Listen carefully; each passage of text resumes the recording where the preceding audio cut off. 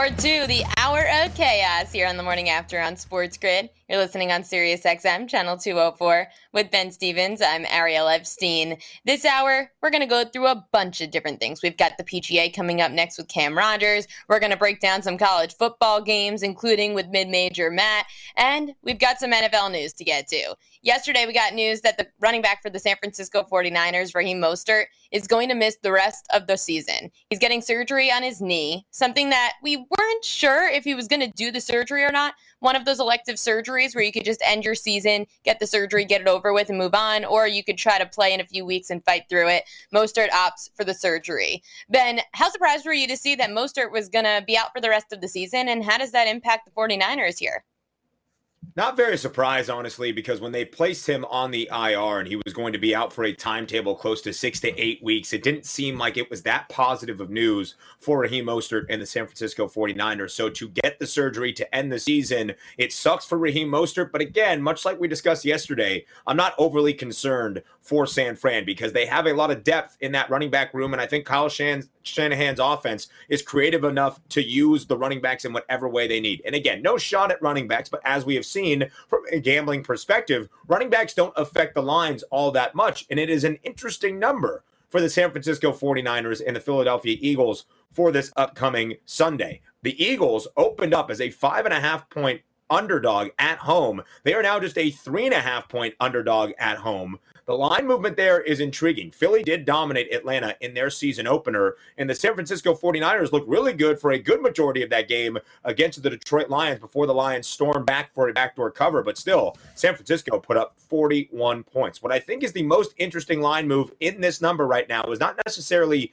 a side perspective, but a total perspective. It opened at 48. It is now already at 50.5. I think it's going to get steamed up a little bit more as we get ready for this matchup on Sunday. I love the over for this game. I would jump in on that over now, and I don't think losing Raheem Mostert, as we already knew he was not going to play in this game, really has an effect on that, or really for the rest of this season for the San Francisco 49ers, who have had a terrible history of injury luck not go their way. Of course, they also lost Jason Verrett after that week 1 opener against the Detroit Lions, an impactful member of their defensive secondary. If you want to jump in right now and you want to look to the prop perspective of this market, Elijah Mitchell, the 6th-round draft pick out of Louisiana, a rookie in that running back room, as well as Trey Sermon, who is a 3rd-round draft pick out of Ohio State. They might have some buy low opportunities here in the next couple of weeks in that prop market where I think they can go over, both very talented running backs. So that's how I look at things for the San Francisco 49ers, who, Ariel, by the way, their team win total now on the FanDuel Sportsbook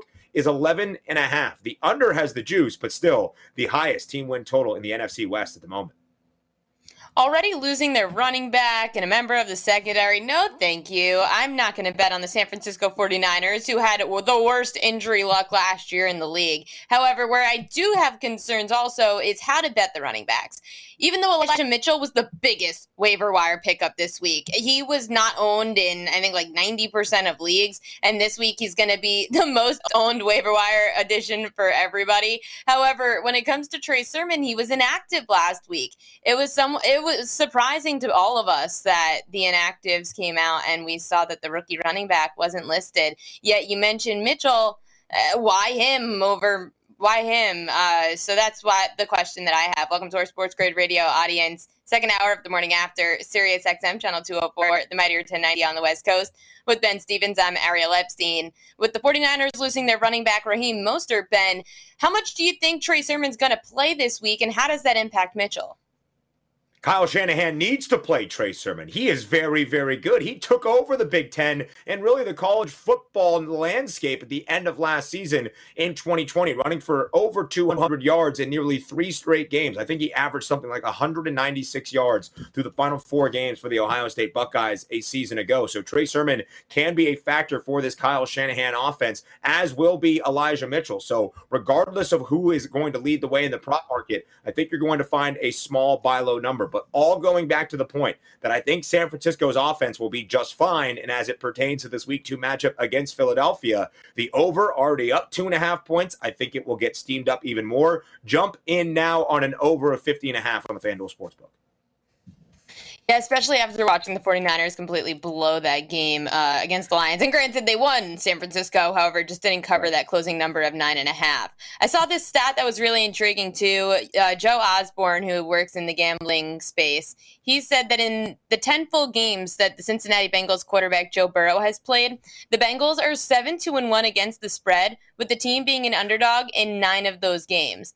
They're a 3-point dog in Chicago on Sunday. Ben, seeing how much of an impact Joe Burrow has on this Bengals team, a team that I'm pretty sure didn't cover, or at least didn't cover a majority of the games when Burrow tore his ACL last year, Burrow, even though he may not be winning, is still helping to keep games close.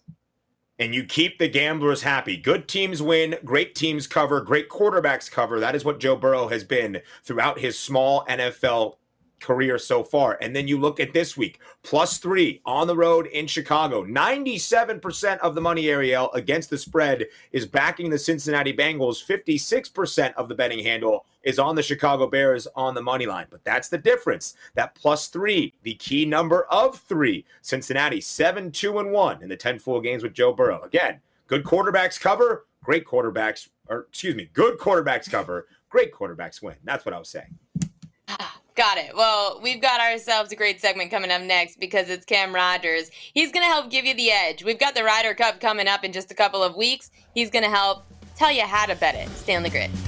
SportsGrid.com. Betting insights and entertainment at your fingertips 24/7 as our team covers the most important topics in sports wagering. Real-time odds, predictive betting models, expert picks, and more. Want the edge? Then get on the grid. SportsGrid.com.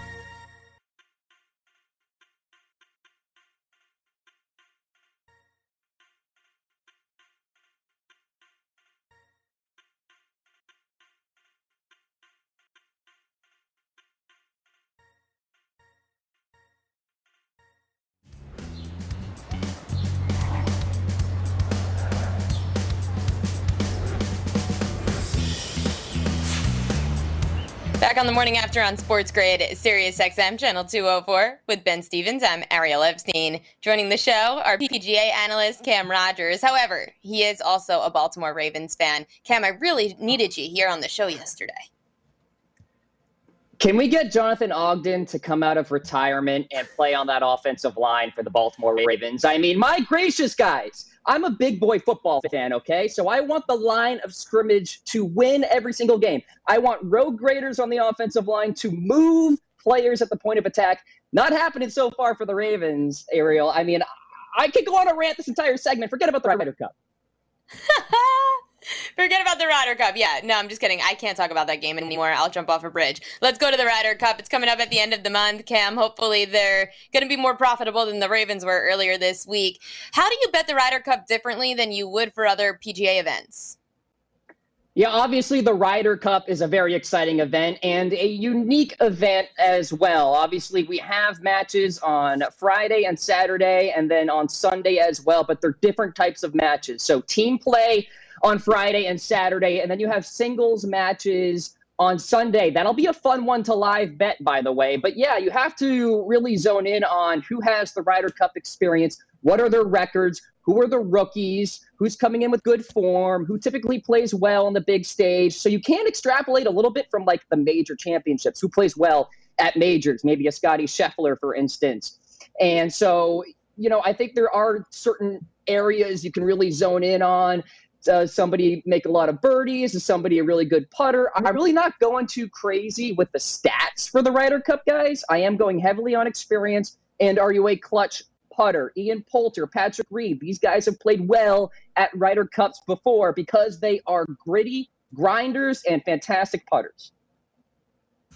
Cam, we have the Ryder Cup coming up next weekend. Right now, the Americans, a -195 favorite on the FanDuel Sportsbook, despite the fact the Europeans have won 4 of the last 5 Ryder Cups. And in a very interesting interview with Golf Digest, when one of the men across the PGA Tour who was the most vocal and maybe the most transparent, Brooks Koepka, was speaking about the United States and playing in these team events, either the President's Cup or the Ryder Cup, he shared a little bit about what that experience is like. And the whole idea has been for the Americans at times, why the United States is not necessarily the biggest team camaraderie type feel, is maybe because they don't have all of that community that the Europeans have. And that's what Brooks was virtually saying in what's a weird experience, a weird week at the Ryder Cup. What did you make of Brooks Koepka's comments heading into this Ryder Cup at Whistling Straits next weekend? You know, guys, I'm torn when these sorts of things happen, when we get candid responses on the PGA Tour, because on the one end, I like that. I like honesty. I want that. But on the other end, it's like team camaraderie also matters here. We're talking about the Ryder Cup. This is not just a regular PGA Tour event. We're talking about an event where, as you mentioned, Ben, we have been really poor at, we being the Americans. And so for somebody like Brooks Koepka to go out and say this, it's almost like you're shooting yourself in the foot. Maybe on the other end, FanDuel moves the line and makes it a little more inflated for us, maybe minus 175 for the U.S. to win rather than 195. Look, sometimes Brooks needs to put the whole, I'm too cool for school thing to the side. You know what I mean? And just say, look, it may not be my favorite event, but I'm all in this week. It's 3 days, Brooks. It's 3 days. You can handle it, my man. I know you can. Bryson's not out there complaining. So come on, grow up a little bit. I don't like seeing this sort of thing. And look, am I really that mad about it? No. My life doesn't change depending on what Brooks says. But, it does irk you a little bit. It's come on, don't you want to win? I don't know. Maybe the drama is either going to make them all work harder and try to beat each other out, or it's really going to crash and burn this team. But I want to take a look at on the odds board where you're looking at. Where did your eye first go when you went to go place some bets or at least handicap some of this board? Yeah, so a lot of ways to bet on the Ryder Cup in the interim right now, guys. Obviously, we'll have live bets too, but top combined point scorer Justin Thomas strikes me big time right now. Plus 900 to get that done on FanDuel Sportsbook. Was 4-1-0 at the Ryder Cup back in 2018. He's trending in the right direction too. Obviously, he won the Players' Championship not too long ago. After that, he sort of sputtered on the PGA Tour, but then he found something during the FedEx Cup playoffs. He's an automatic qualifier as well. One thing to note, guys, when you're betting on the point scorers, you may not play every single match because you have 8 matches each day on Friday and Saturday. Then you have 12, so everybody plays on Sunday. But on Friday and Saturday, not everybody does. I think Justin Thomas will play the max amount. So you got to factor that in when you're betting on these guys here, especially being an automatic qualifier. When you're a captain's pick, you may not play as much. Keep that in mind. So I like Justin Thomas a lot. Fantastic ball striker. He's somebody that I'm looking at for top combined point scorer. But for top USA point scorer, you don't necessarily have to go to Justin Thomas, too. You can spread the wealth a little bit. It's a little counterintuitive, but I'm going Jordan Spieth. Throw some money down on that, plus 750 to get that done. You get the best of both worlds here when you're betting on JT and Jordan Spieth. I think these guys are really primed for a fantastic Ryder Cup. Who's gritty? Jordan Spieth. Who's a good putter? Jordan Spieth. He might be the best putter in this collection of players on the American side, guys. So I like him a lot in this format. Yeah, Cam brings up a great point right there. On both Friday and Saturday in those team matches, there is a morning session and an afternoon session. Not a lot of guys for either team will play both matches on both of those days, leading into the individual matches on Sunday that round out the Ryder Cup. Speaking of that Sunday, or even just throughout the event at Whistling Straits next weekend, Cam, you mentioned the live betting perspective, and I think that might be new to a lot of casual sports bettors who might want to dive in on the Ryder Cup. What's the strategy like for live betting this type of event?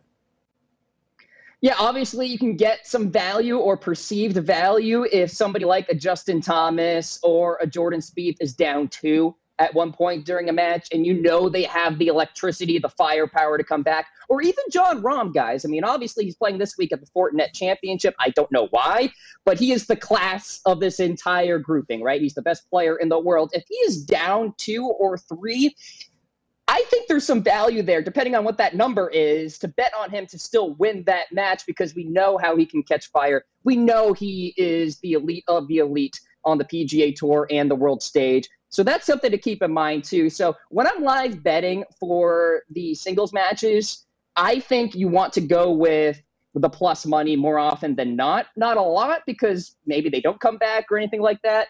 But I think that's probably going to be my strategy come Sunday. Looking at what Patrick Cantlay did this year, Cam, 4 wins, FedEx Cup champion, player of the year. How are you going to approach Cantlay going forward? Yeah, Patrick Cantlay is an interesting one, guys. And he does not have the Ryder Cup prowess that, say, a Jordan Spieth or a Justin Thomas would have. By the way, Jon Rahm should have won PGA Tour Player of the Year. I think we have to reevaluate how we give that winner out. But anyway, I think Patrick Cantlay will be obviously a nice factor on the American side of things. He's a balanced player, really good tee to green, can get hot with the putter as well. Obviously coming in with big-time momentum and a lot of buzz, getting the award, FedEx Cup playoffs, blah, blah, blah.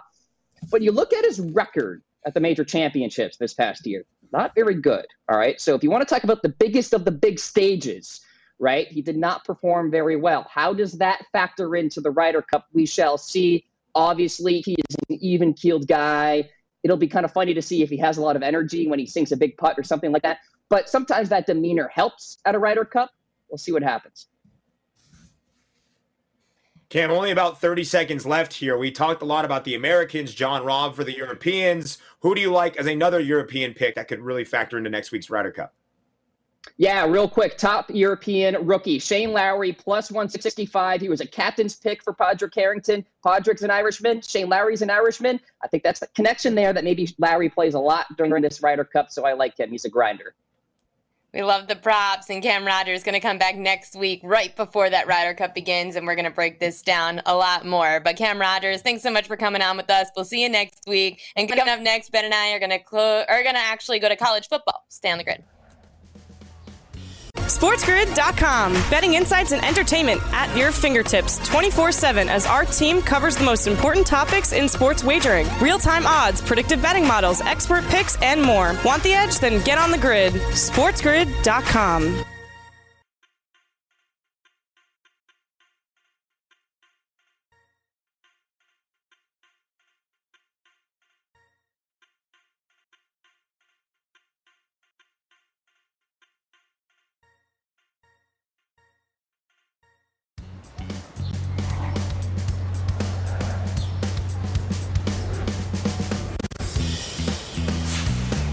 Back on the morning after on Sports Grid, Sirius XM, channel 204 with Ben Stevens. I'm Ariel Epstein. Make sure to check us out on social media. You can go to Sports Grid and Sports Grid TV on Twitter. There are two different handles. We give you the edge, and we post all of our videos from our shows in case you missed it.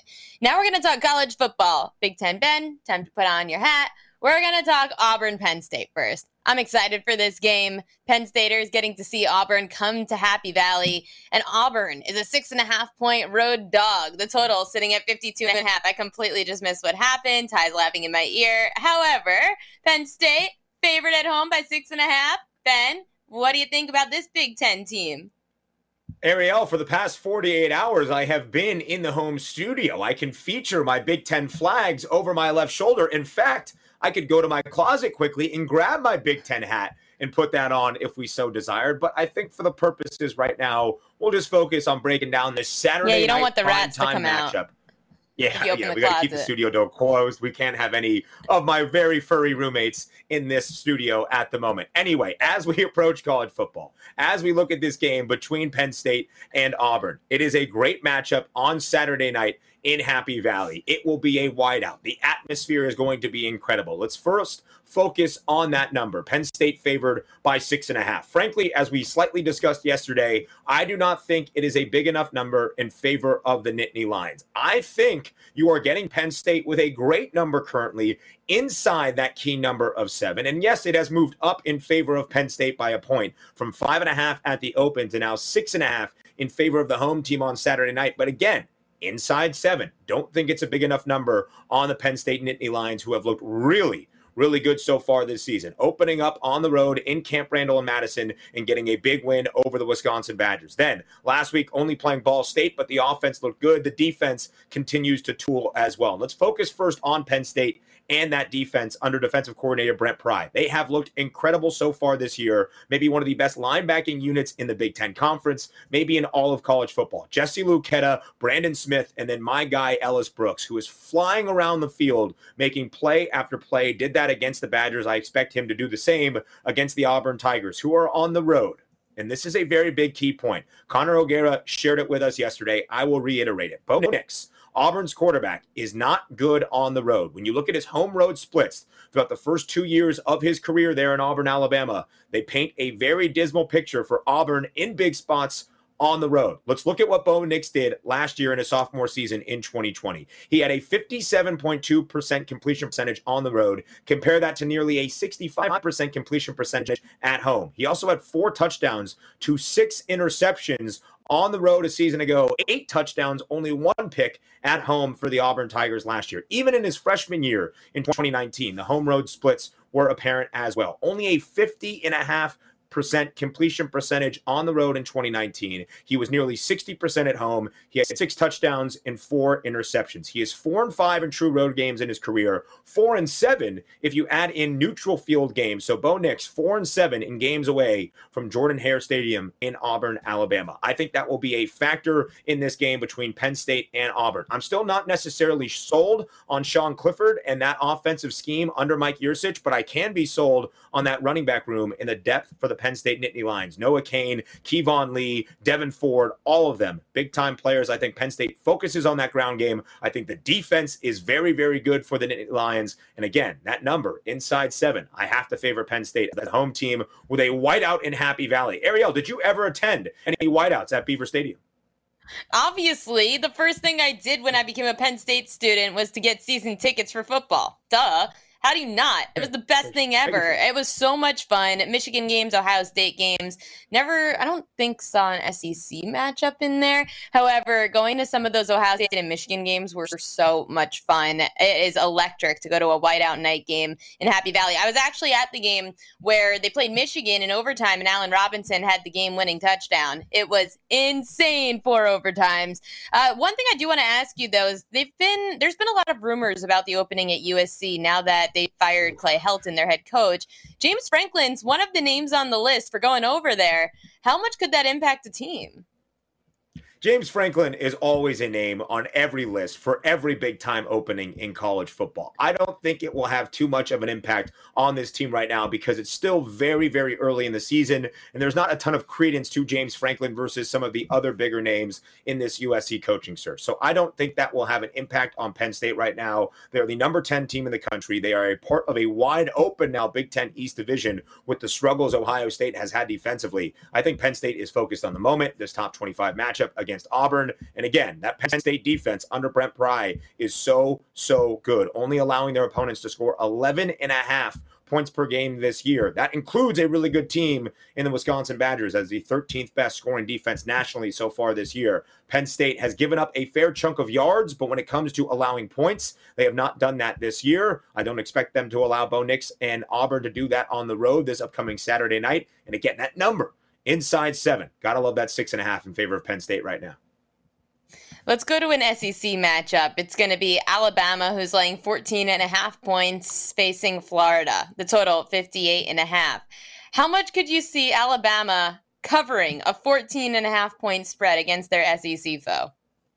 Well, when you look at how good Alabama has been so far this season in 2021, the reigning national champions under Nick Saban, their average scoring margin so far, including a top 15 matchup against Miami to open up the year, their average scoring margin is the 5th best in the country at 31.5 points per game. So theoretically, by that, they could easily cover this 14.5 point spread, even on the road in Gainesville in the Swamp on Saturday. I think that is very much at play here for Alabama, but I'm not so much focused on the side because the number is a little bit large here. I'm more focused on the total at 58.5. I don't think that's nearly big enough for this game between Alabama and Florida. Now, Florida has some questions about their quarterback position right now. Emory Jones was a dark horse candidate to be a Heisman contender entering the year, but it has not been great so far in the first 2 games for Florida against pretty mediocre opponents in Florida Atlantic and South Florida. In these first 2 games, Emory Jones has thrown 2 interceptions in each of the first 2 games. He has had the complement of Anthony Richardson, who has been great, 115 rushing yards or more in each of these first 2 matchups for the Gators. But Anthony Richardson got banged up at the end of this South Florida game this past Saturday. His status slightly questionable for this matchup against Bama, but he is indicated to be at practice this week. When you look at what Florida has done, the 6th highest yards per play in the country this year at over 8 yards per play. That's a pretty explosive offense. 33rd in plays per game. You look at Alabama, they are also up there in the top 25 in terms of plays per game at 78 plays per game. Also, I want to mention Florida has a really good rushing offense so far this year. 381.5 rushing yards per game. The top rushing offense at the moment. Pretty much what I am saying here is I think we can expect points on Saturday in the Swamp. I think Alabama will easily score 35, 38 points to try to keep pace with covering that big 14.5 point margin. And Florida's offense is good enough to also put up a ton of points. I think you could see this even being 38-21, Alabama winning that game, and that would go slightly over by the hook. So I think Bama, if I was going to pick a side, more than likely to cover, but I think the offense will be on full display on Saturday. I don't think the total is high enough in regards to that offensive output. I would lean the over between Alabama and Florida. One more game to get to that's a big matchup this week, and it's Arizona State up against BYU. The total is at 51.5, and Arizona State's laying 3.5 points. Ben, how do you see this game going with BYU as a home dog? I think it's a great matchup, a late night matchup out west. We don't normally get top 25 matchups this early on out west. So this game's going to be like 10:30 p.m. Eastern time. Buckle your seats because it's going to be a great time late night on Saturday. Both of these teams have gone under in their first 2 games of this season. Both currently rank in the top 30 in scoring defense, but Arizona State has yet to cover a spread so far this season. BYU only covered 1 when they were an underdog last week, winning outright against Utah, their first Holy War victory in the state of Utah since 2009. This is also BYU's 3rd straight game against a Pac-12 opponent. They beat Arizona in the first game, but by only 8 points. They did not cover a nearly 11.5 point spread. A great quarterback matchup we have in store on Saturday. Jaden Daniels for Arizona State and then Jaron Hall for BYU, both dual threat quarterbacks. When you look at Jaden Daniels so far this year, 30 of 41 passing, 307 passing yards, a 73.2 completion percentage, and 2 touchdowns and an interception. Also has ran the ball for 165 yards on the ground. Jaron Hall has also been very good, 347 yards, 5 passing touchdowns, and has 128 rushing yards so far this year. Arizona State is going to focus on that ground game, the 7th best rushing offense in the country so far at nearly 290 rushing yards per game. I think just based on the opponents that they have played so far, again, that total seems to be a little bit too small, 51.5. Both of these teams can be very explosive offensively with 2 great dual threat quarterbacks and 2 great ground games. Tyler Algier on the other side for the Cougars as well. I think you're getting a good buy low spot at 51.5 for this matchup between ASU and BYU. I would lean the over for this game late on Saturday night as well. So Bama, I think you're getting a buy low spot in their game against Florida at 58.5 for the total. I would lean the over. I feel the same way about BYU and Arizona State. A smaller total of only 51.5 for a late night Pac-12 after dark game. Yeah, I'd lean the over in that one as well. It's crazy because the first week, even the second week of the season in college football, have had so many crazy matchups, whether they're in conference or non-conference. We're going to start to see some of these teams, and not, of course, the names of the games that we just listed because those are big marquee games this week. Just some other teams that are going to come off of back-to-back really tough games or exciting games and see how they do despite having large spreads. Did they just take their foot off the gas pedal, backdoor? Did they just not care as much? Because those games are kind of letdown spots after playing 1 or 2 really tough games. Coming up next, we're going to talk some more college football with mid-major Matt. Stay on the grid. SportsGrid.com. Betting insights and entertainment at your fingertips 24/7 as our team covers the most important topics in sports wagering. Real-time odds, predictive betting models, expert picks, and more. Want the edge? Then get on the grid. SportsGrid.com.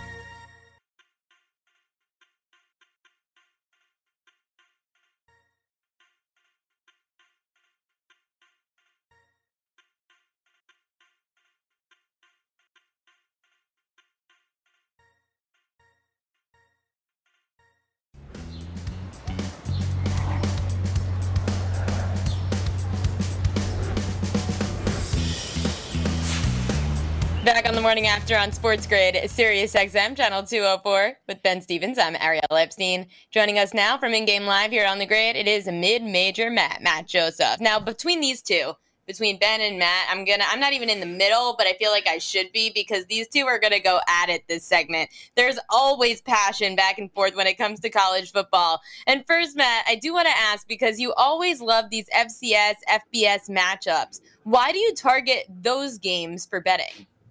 Well, I think there's a market to be had there, and what we've talked about and what you guys do a good job of on this show is finding things and finding angles that people can take advantage of. And look, it's a very flimsy market. The lines don't come out until Friday night, Saturday morning till sometimes, and they already are based off of moves from other casinos or other places that have already put the numbers out there.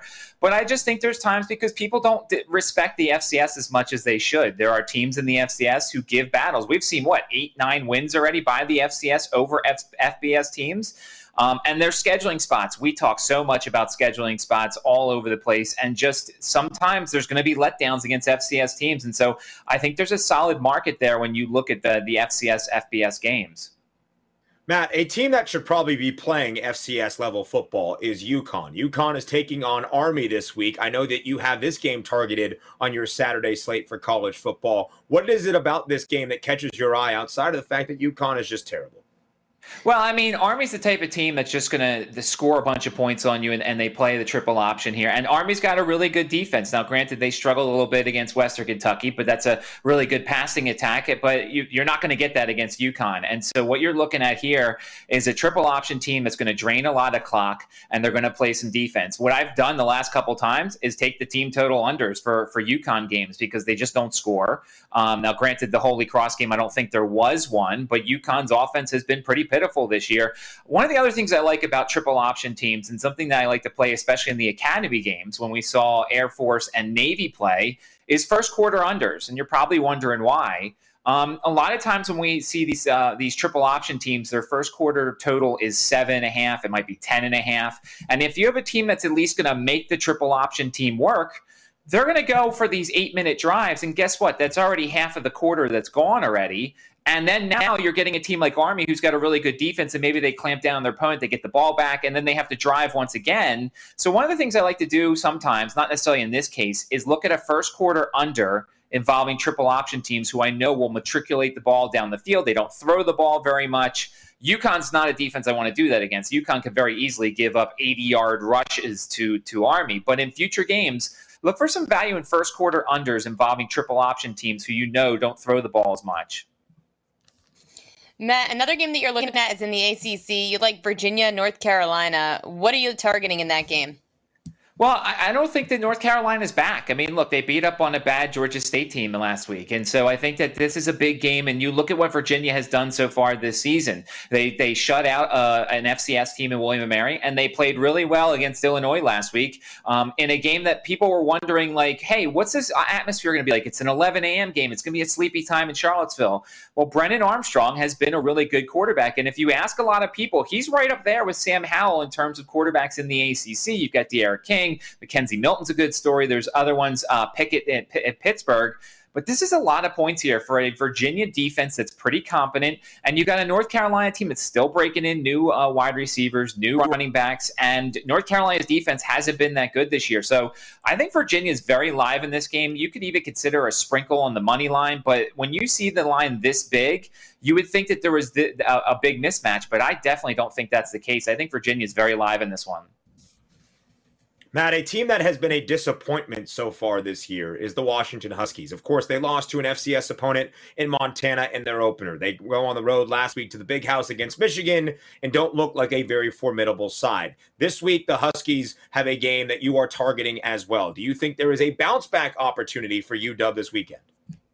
I think that there potentially is, but I'm not really ready to pay for it. I need to see something from them. And when you've got a team like Arkansas State, who is very good offensively, now granted, they're not good defensively, there could be some value potentially on the over here. Let's say Washington's offense does wake up. I mean, this would be the week it would do it. Arkansas State's defense isn't exactly one of the better ones in the league, but they've got some good quarterbacks. They run a good system. And so I think there's a chance that there's a lot of points scored in this one. And if Washington doesn't, there could be some live potential here during the game, because I think Arkansas State's going to push them at least. And if they're coming out and they're slumbering once again like they were in that first game against Montana, Arkansas State could pull the upset here. I'm hoping that Washington's offense shows up and that the over comes into play with with an offense and a defense that's not very good, maybe giving Washington an opportunity to wake up a little bit. Matt Josephs, mid-major Matt, joining us here on the Morning After on Sports Grid, breaking down the college football slate coming up for week 3 of the season. Another game on your card, Ball State and Wyoming. Where are you going here, Matt? So Ball State has been a team I like backing. Of course, they lost to Penn State last week, and now they get an equally physical team in Wyoming and a trip out to Laramie, and you're getting around a touchdown here. The problem with Ball State is, look, Ball State, these games are all well and good, these non-conference games. I mean, we already know Ball State's lost, so they're not making a national championship. They're not making the Group of 5 bowl game. And they've got Toledo at next week. And let's be honest here, the MAC is where it's at for Ball State. They want to win the MAC, and Toledo is going to be one of the best teams in the MAC. So there's a potential look ahead here. And so what I'm looking to do is potentially look for like a second half wager in this game. If Wyoming, it's kind of close in something, maybe Wyoming pulls away in the second half. They've just got this offense. They wear down on you. They run the ball a ton. They're a very physical bunch, and they play very good defense here. I wonder what Ball State's focus is for this game, because they've got bigger fish to fry coming up next week against Toledo, and Wyoming's home for this one. So I expect the Cowboys to win this game potentially rather easily against the MAC school. Matt, it's been a very small sample size of only really 2 full weeks of college football. You could also add in week 0 as well. Has any trends or anything from a gambling perspective stood out to you so far throughout this short college football season? I mean, I think for the most part, it's the bad teams are continuing to stay bad. If you continue to fade UMass and take team total unders on UMass and UConn and some of these bad offensive teams, I think that you're going to continue to do it. And that's the biggest thing I've learned as a handicapper. I kind of went over this last year.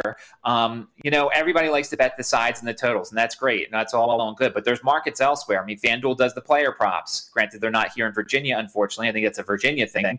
But I like to see these team totals here. And I think the teams that are really good are scoring a ton of points, and the teams that are not very good, you're finding some value on their unders. Navy last week had a 17.5. They weren't scoring 17.5 points in 12 quarters against Air Force. So I think for those of you who may be struggling with sides and totals, look to some of the other markets and look to the team totals, because the bad teams, there's some value on their team total unders, and the really good offenses, there's some value on their team total overs instead of asking them to cover.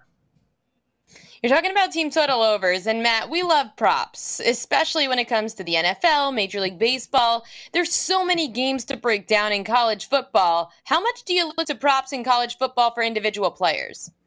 Well, I think in college football, it's a little bit harder because I think, once again, you're looking at a market here that everybody just wants to bet overs. And so, because everybody thinks, the Ohio State quarterback, he's going to go over his total, and the wide receivers are going to go over and over and over. So I feel like the books sometimes overinflate these numbers, making it a little bit more difficult. Plus, there's not props in every game. I mean, to me, I'd rather have the props in the Group of 5 game. Give me some Grayson McCall passing yards and passing touchdowns.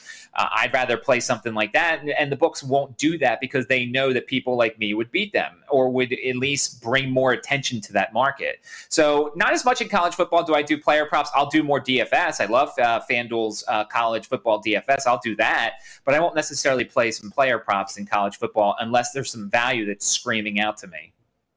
Yeah, a lot of those player props don't often come out until just right before kick on game day. And for a lot of those marquee matchups, maybe not a player prop of Grayson McCall, but a Coastal Carolina team total over as another way of finding an edge, Matt. That's always good for a college football season. Now transitioning into the NFL, Thursday night football tomorrow night between the Washington football team and the New York Giants. The football team, a 3.5-point favorite. The total minimal, only 40.5. How do you break down this matchup? I mean, look, and I'm in Washington country here in Virginia, and I think a lot of people, I was disappointed. It was one of my losses last week. I had Washington, and if you were to tell me that they were going to have their defense out there with 7 minutes left and they were going to have a 3rd and 17, I'd say, oh, Washington's going to get the ball back. They're going to, go and they're going to, drive down the field and score a touchdown. Well, they didn't. And the Washington defense has to be very embarrassed. I mean, it was 14 of 19 on 3rd down. The Chargers were. Look, Herbert looked really good, and we know how good Herbert is, but this is one one of the top 5 defenses in the league. So I expect a better effort from this Washington football team. I'll give you a prop that I absolutely love, and I've already locked it in. Taylor Heineke's rushing yards. If you look at the games that Taylor Heineke has played for Washington so far, he has no problem running the ball. He's had over 40 yards once. He had over 20 yards another time last year.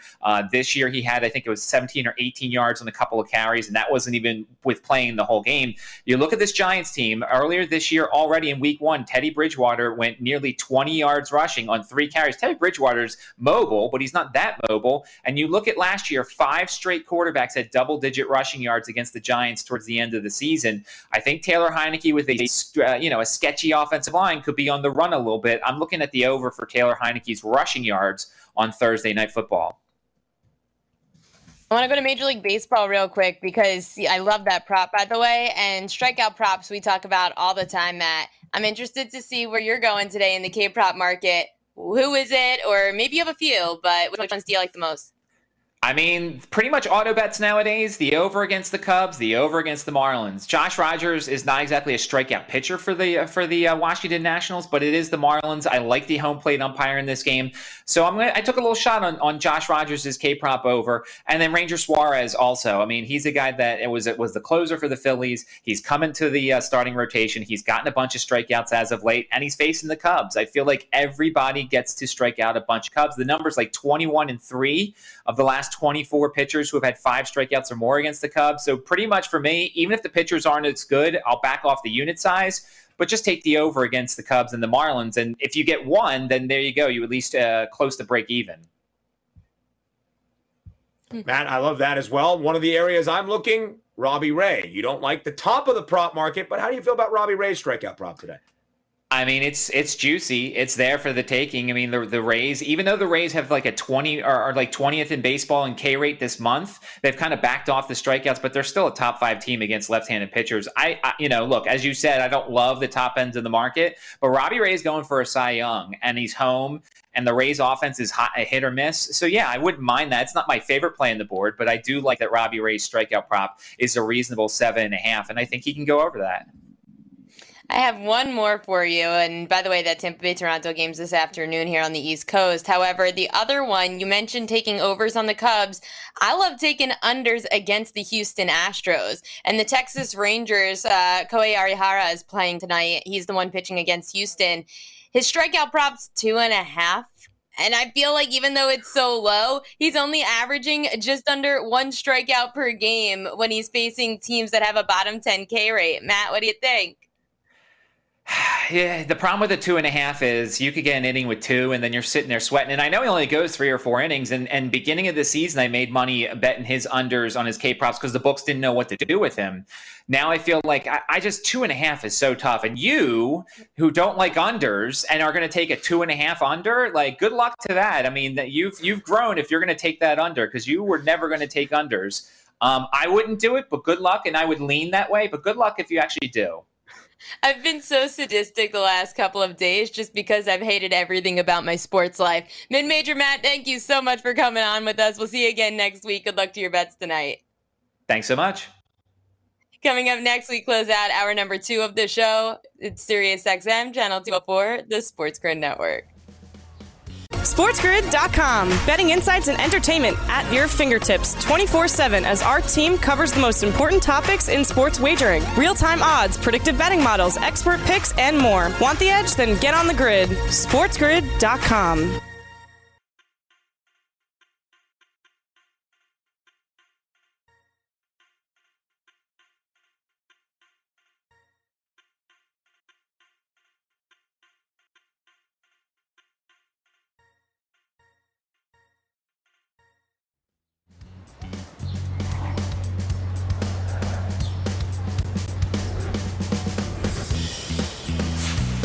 Closing out hour 2 of the morning after on Sports Grid, it is SiriusXM, Channel 204 with Ben Stevens. I'm Ariel Epstein. Let's get now to our segment, Buy or Sell.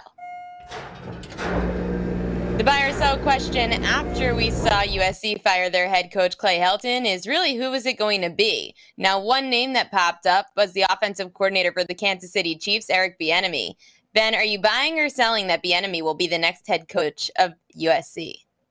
So I'm going to start off by saying I am selling the idea that Eric Bieniemy would go down to the collegiate level to become the new head coach of the USC Trojans. But it was reported yesterday by Adam Schefter that he does have interest in the position. Pac-12 in his nature, a Colorado guy, is Eric Bieniemy. He has said to people around him that if there was any job on the college level that would intrigue him, it would be the head coaching position at USC. Of course, Eric Bieniemy now has been passed up the past 2 off seasons to become a head coach in the National Football League. That is still where I think he goes next if the Chiefs have another successful season offensively, and it seems like they certainly will in 2021. So I'm going to sell the idea that he is going to be the next head football coach for the USC Trojans, but there is certainly interest around it. If I am buying one guy to be the new head coach of USC, no, it is not Urban Meyer, although I would love the jokes. I think it might actually be Luke Fickell, who is the head coach right now for Cincinnati. The idea of becoming the next head football coach at Ohio State is probably intriguing for Luke Fickell, but Ryan Day has a real big hold on that job for the foreseeable future. Luke Fickell, one of the best head coaches in all of college football. It would be quite an elevation for him to become the new head football coach at USC. That's a name to keep an eye on. Yeah, there's a lot of different names that have been thrown out there. We mentioned them through the show. Urban Meyer even thrown out there. James Franklin of Penn State. This is going to be one of the most highly touted and sought out jobs come the offseason, even if we could even see it happen during the season, if not towards the end of it, probably more towards the end. However, getting rid of your head coach early, it allows for you to start the search earlier than everyone else who's going to end up firing their coaches down the stretch of the season. USC just trying to get a head start. Coming up next, it's hour 3 of our show, our happy hour. We're going to break down the Major League Baseball slate and continue to give you the edge through noon Eastern time here on The Grid. For Ben Stevens, I'm Ariel Epstein. See you after the update. Winning isn't a mystery. It requires strategy, a plan, and a few hours a week.